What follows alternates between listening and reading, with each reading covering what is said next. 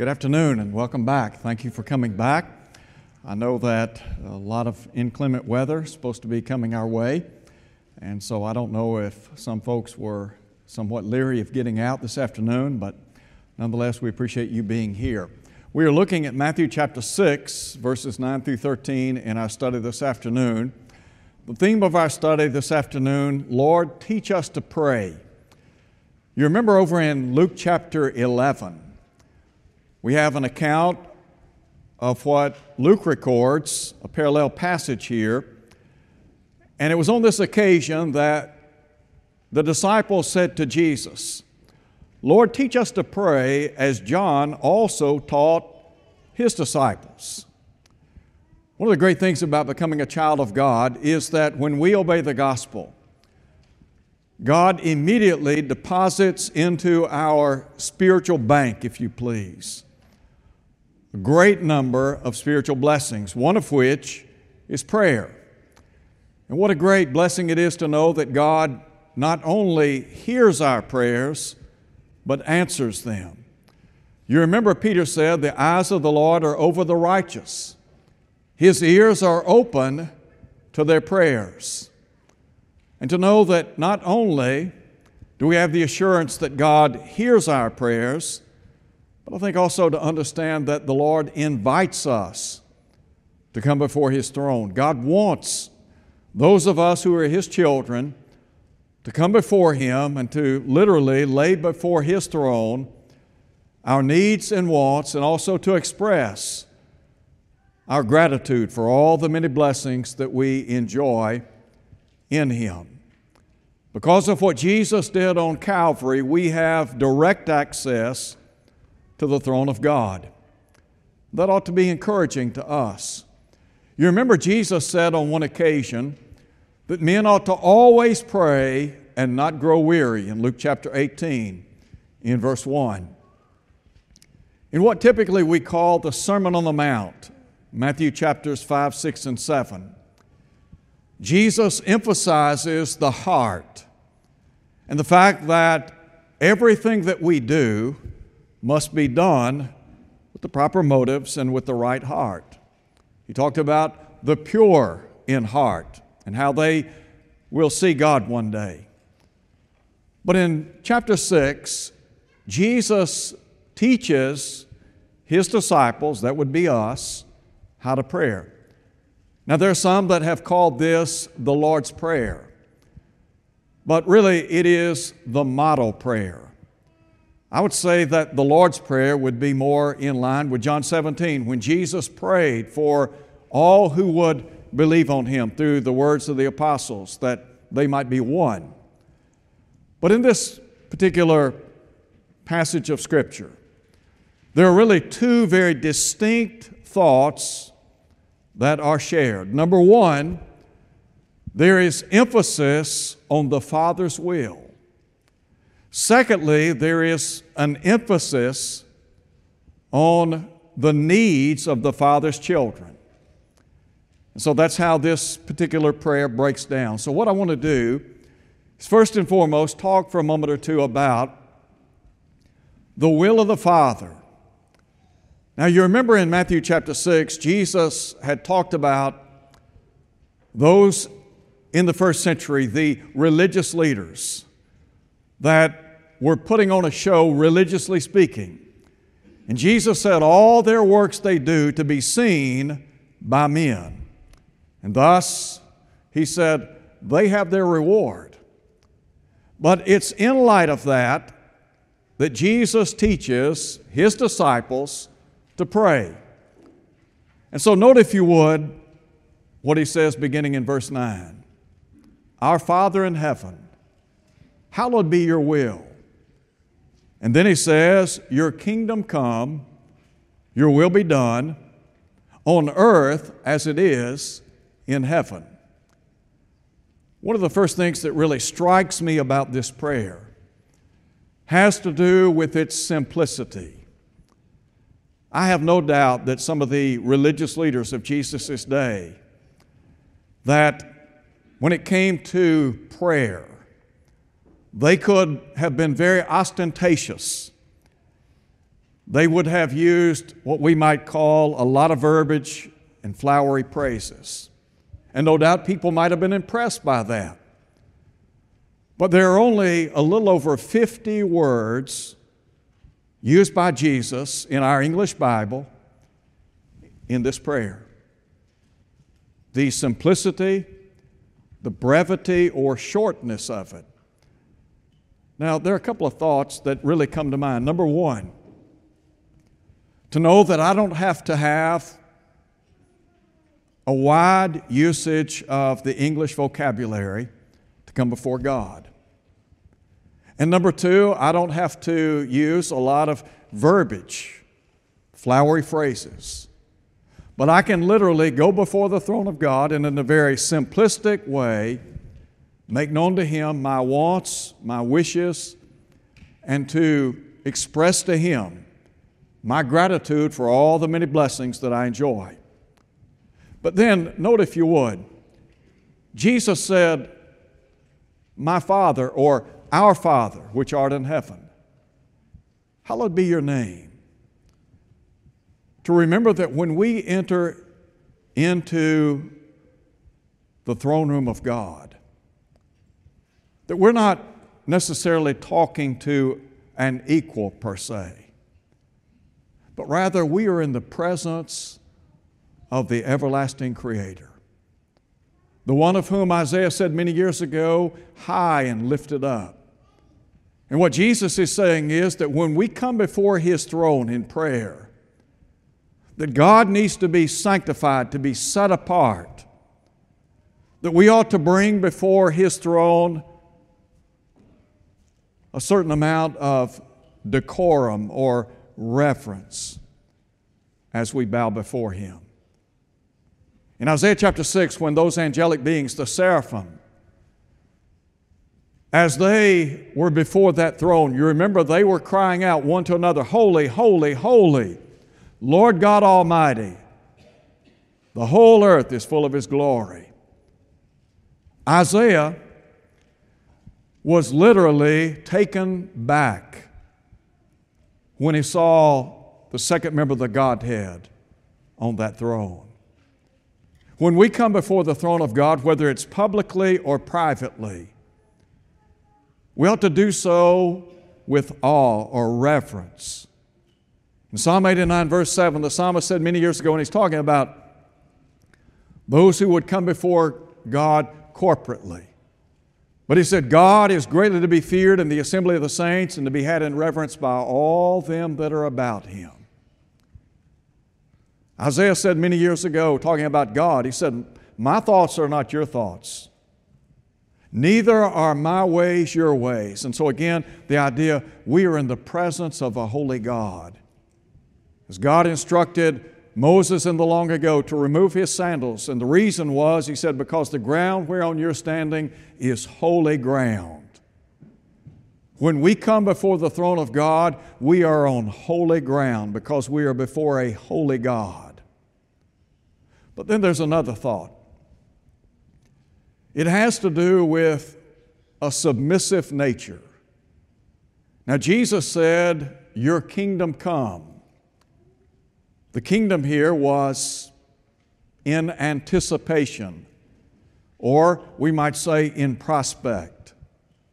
Now, bear in mind that the Lord Jesus had already said, or rather He would say later, as recorded by Matthew in chapter 16, that He would build the church, and He said the gates of Hades would not prevail against it.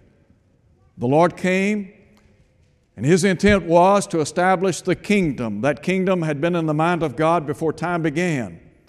The prophets of old foretold of that exalted mountain into which all nations would flow.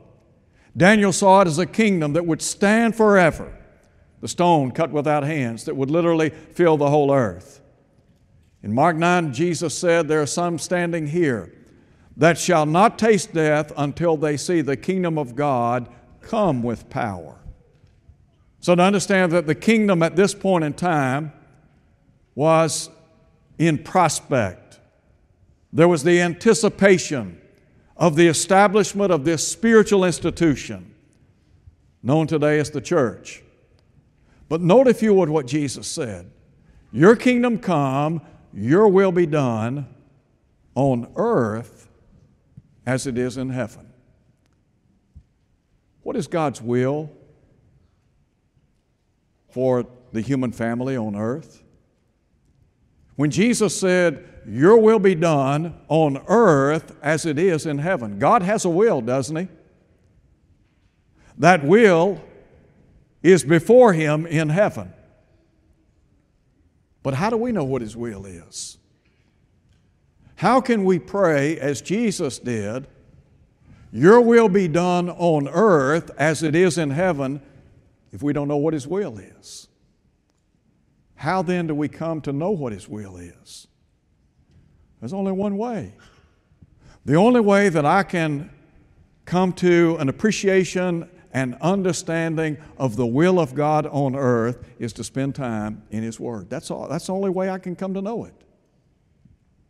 That means I've got to spend time reading, studying, and meditating on the truth of God.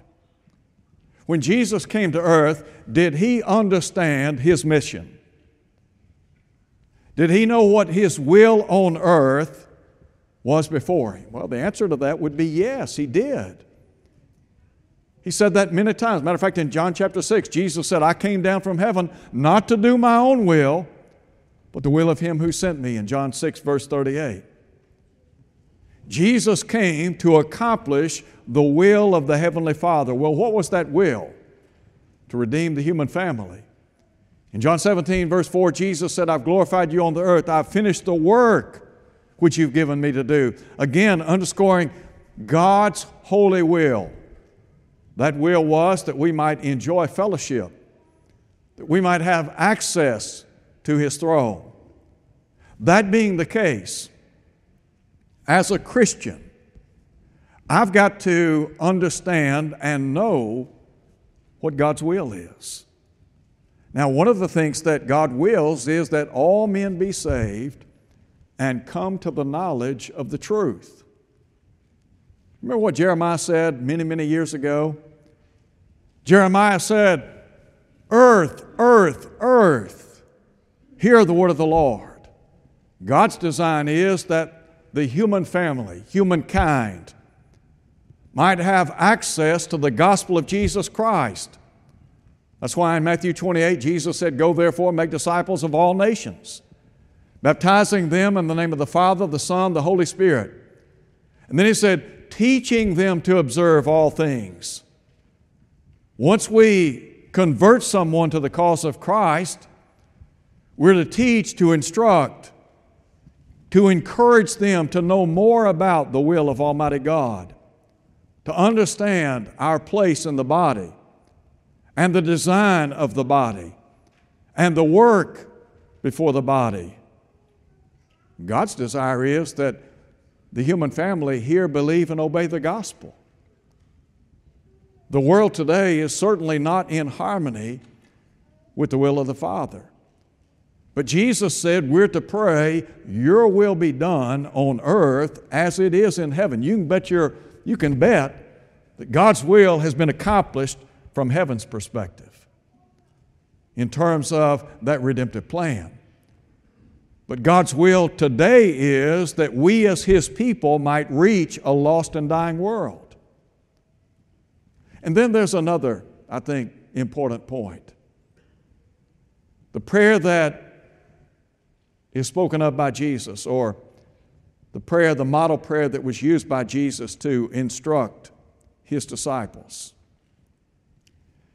It was selfless in nature, wasn't it? In the first portion of this prayer, the Lord Jesus teaches us that ultimately what is preeminent or paramount in life is not my will, nor is it my wants and needs or wishes, so to speak. But ultimately what is most important is the will of Almighty God. Now He's going to talk about our needs, and He's going to say that we ought to pray for those things.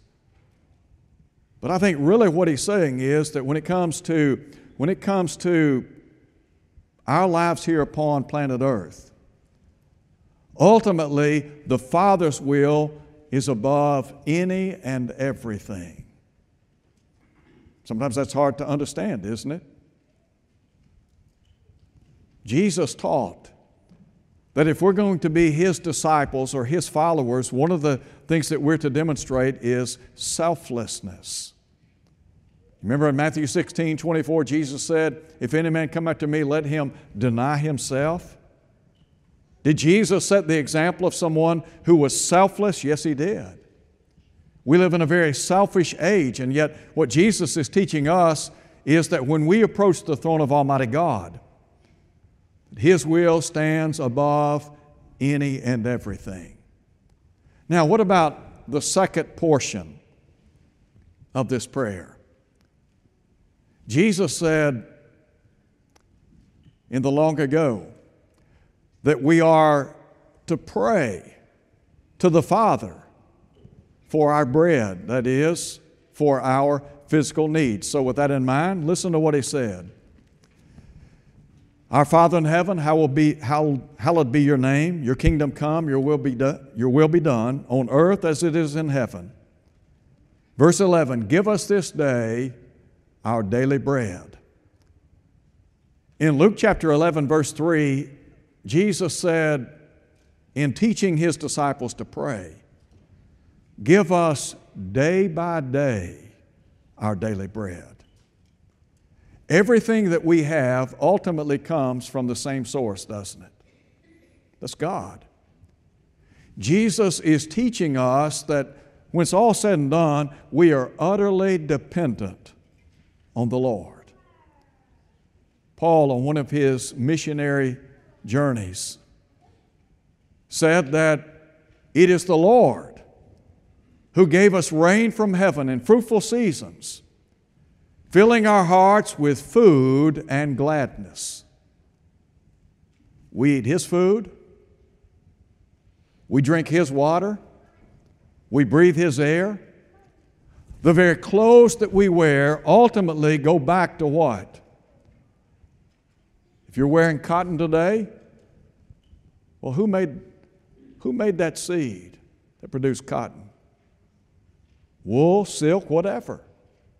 All of that goes back to a single Creator.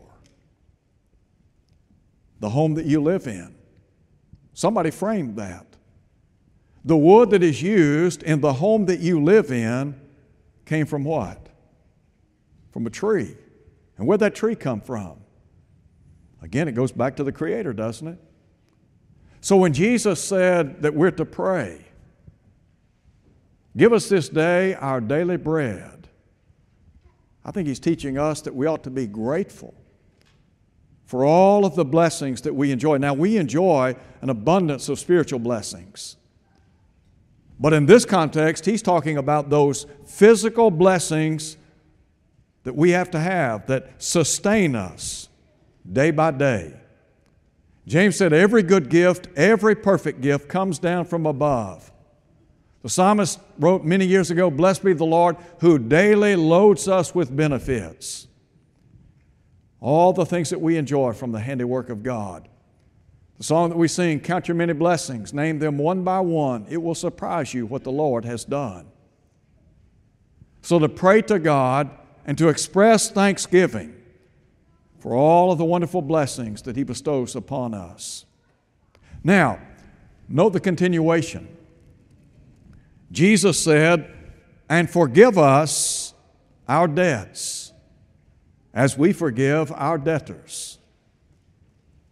In Luke chapter 11, again, Jesus talks about praying that we might be forgiven of our debts as we forgive everyone who trespasses or sins against us. Number one, to understand that I need forgiveness from Almighty God. The sin problem is a very real problem. When we obey the gospel, we continue to stand in need of the cleansing blood of Christ, don't we? And the beauty of that is that we have an advocate who is pleading our case before the throne of God. And the basis upon which we stand right with God is the blood of Jesus. Now, John teaches us that if we're walking in the light, that we enjoy the cleansing power of the blood of Jesus on a daily basis. But you remember down in verse 9, John said, if we confess our sins, He is faithful and just to forgive us, to cleanse us from all unrighteousness. That little three-letter word, all.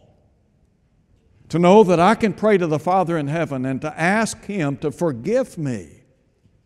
Now, He's talking about those of us who are in a covenant relationship with God. God's second law of pardon applies to those of us in Christ. We pray, we repent, and what does God do? He forgives, doesn't He? But when we obeyed the gospel, the blood of Christ was applied to our heart.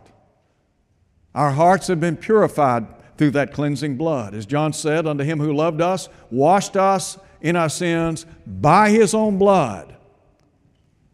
But not only are we to pray that the Lord would forgive us because we are weak and fallible creatures.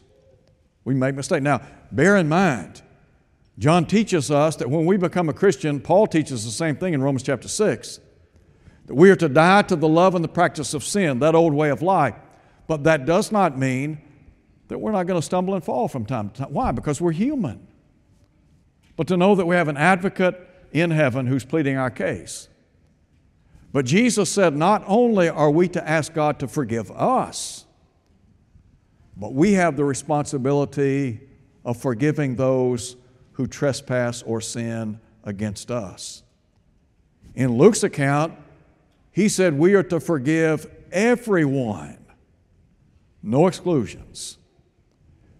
Did you know that our forgiveness as a Christian is contingent on our willingness to forgive our fellow man?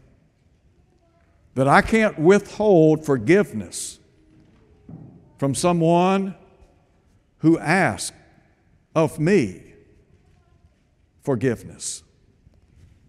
Listen to what Jesus said down in verse 14. He said, if you forgive men their trespasses, your heavenly Father will also forgive you. But if you do not forgive men their trespasses, neither will your Father forgive your trespasses.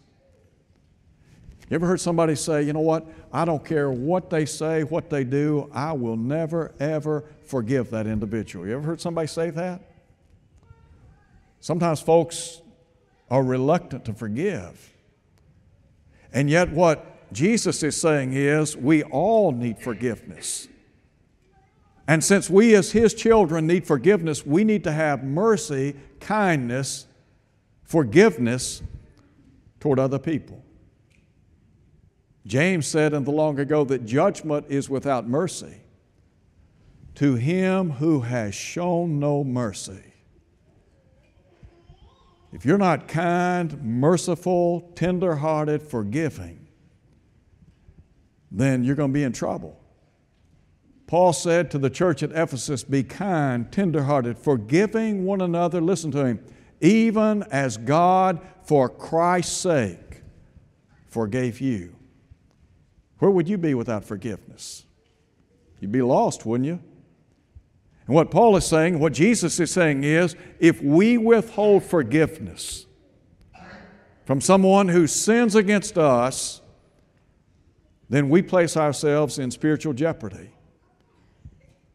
And God's not going to forgive us. He wants us to be people who are merciful and kind and forgiving. And then, note if you would the continuation. Jesus said, do not lead us into temptation, but deliver us from the evil one.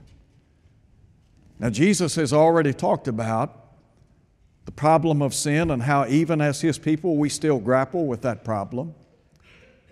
To understand that the devil's doing everything within his power to destroy, to undermine our faith. And Jesus is saying that we ought to be ever mindful of the fact that the age-old adversary, the nemesis of man, is prowling about, doing everything he can to destroy. So we're to pray to the Lord Because temptation and trial come our way daily, don't they? To pray that God would bless us with the strength and resolve to resist, to turn when temptation comes. Paul said in 1 Corinthians chapter 10 at verse 13 that when temptation comes, God will make a way of escape. So a choice lies before us. God's not going to tempt us above what we're able to bear, but will with the temptation make also a way of escape. Back in Genesis chapter 39, when Potiphar's wife made advances toward Joseph, Joseph had a way of escape, didn't he? Well, what did he do? The Bible says he fled. Now, he did indeed suffer because she misrepresented the facts, but God was still with him, wasn't he? And you remember what Joseph said in the long ago? How can I sin and do this great wickedness against the Lord? Why? Because ultimately sin is against the Lord. Temptation comes our way every single day. James said that man is tempted when he is drawn away by his own lust. Lust, when it has conceived, brings forth sin. Sin, when it's full grown, brings forth death. And so he would say down in about verse 16, do not be deceived, my beloved brethren.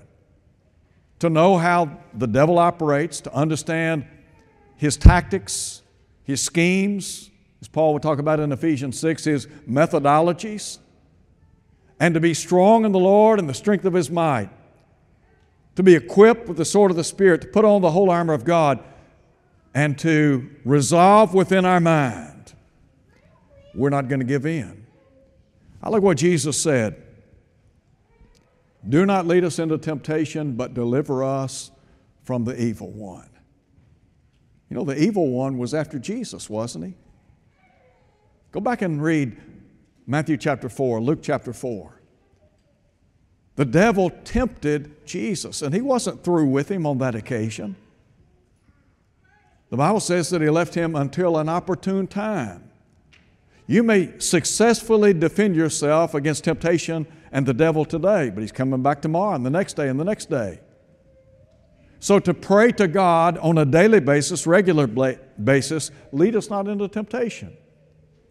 Deliver us from the evil one, the enemy, the wicked one, as Jesus said in Matthew 13. Prayer is a great blessing, isn't it? And Jesus here lays down some principles that will help us learn to pray acceptably in His sight. So on the one hand, you have emphasis on the Father's will. On the other hand, you have an emphasis on our needs as His children. Basic, fundamental needs that we all have. I like the words of James in chapter 1, verse 12. James had already talked about those outward trials common to all people. Verses 13 through 15, he talks about the inward temptations that are posed to us by the devil. But he said in verse 12, blessed is the man that endures temptation, because when he has been tried, he shall receive the crown of life, which the Lord's promised to them that love Him. To know that we can withstand the advances of the enemy, that we can rise above the trials and tribulations of life, that we can learn from those things. And then secondly, that we have the ability, the stamina, the resolve, if our heart's right, to say no to temptation, to overcome the enemy. 100 years from now, we'll all be in the presence of God. Life will be behind us. And the question is, where will we be? Prayerfully, we'll be in the presence of God. And Jesus teaches His disciples, He teaches us how to pray, because we need Him more than ever while on this earth.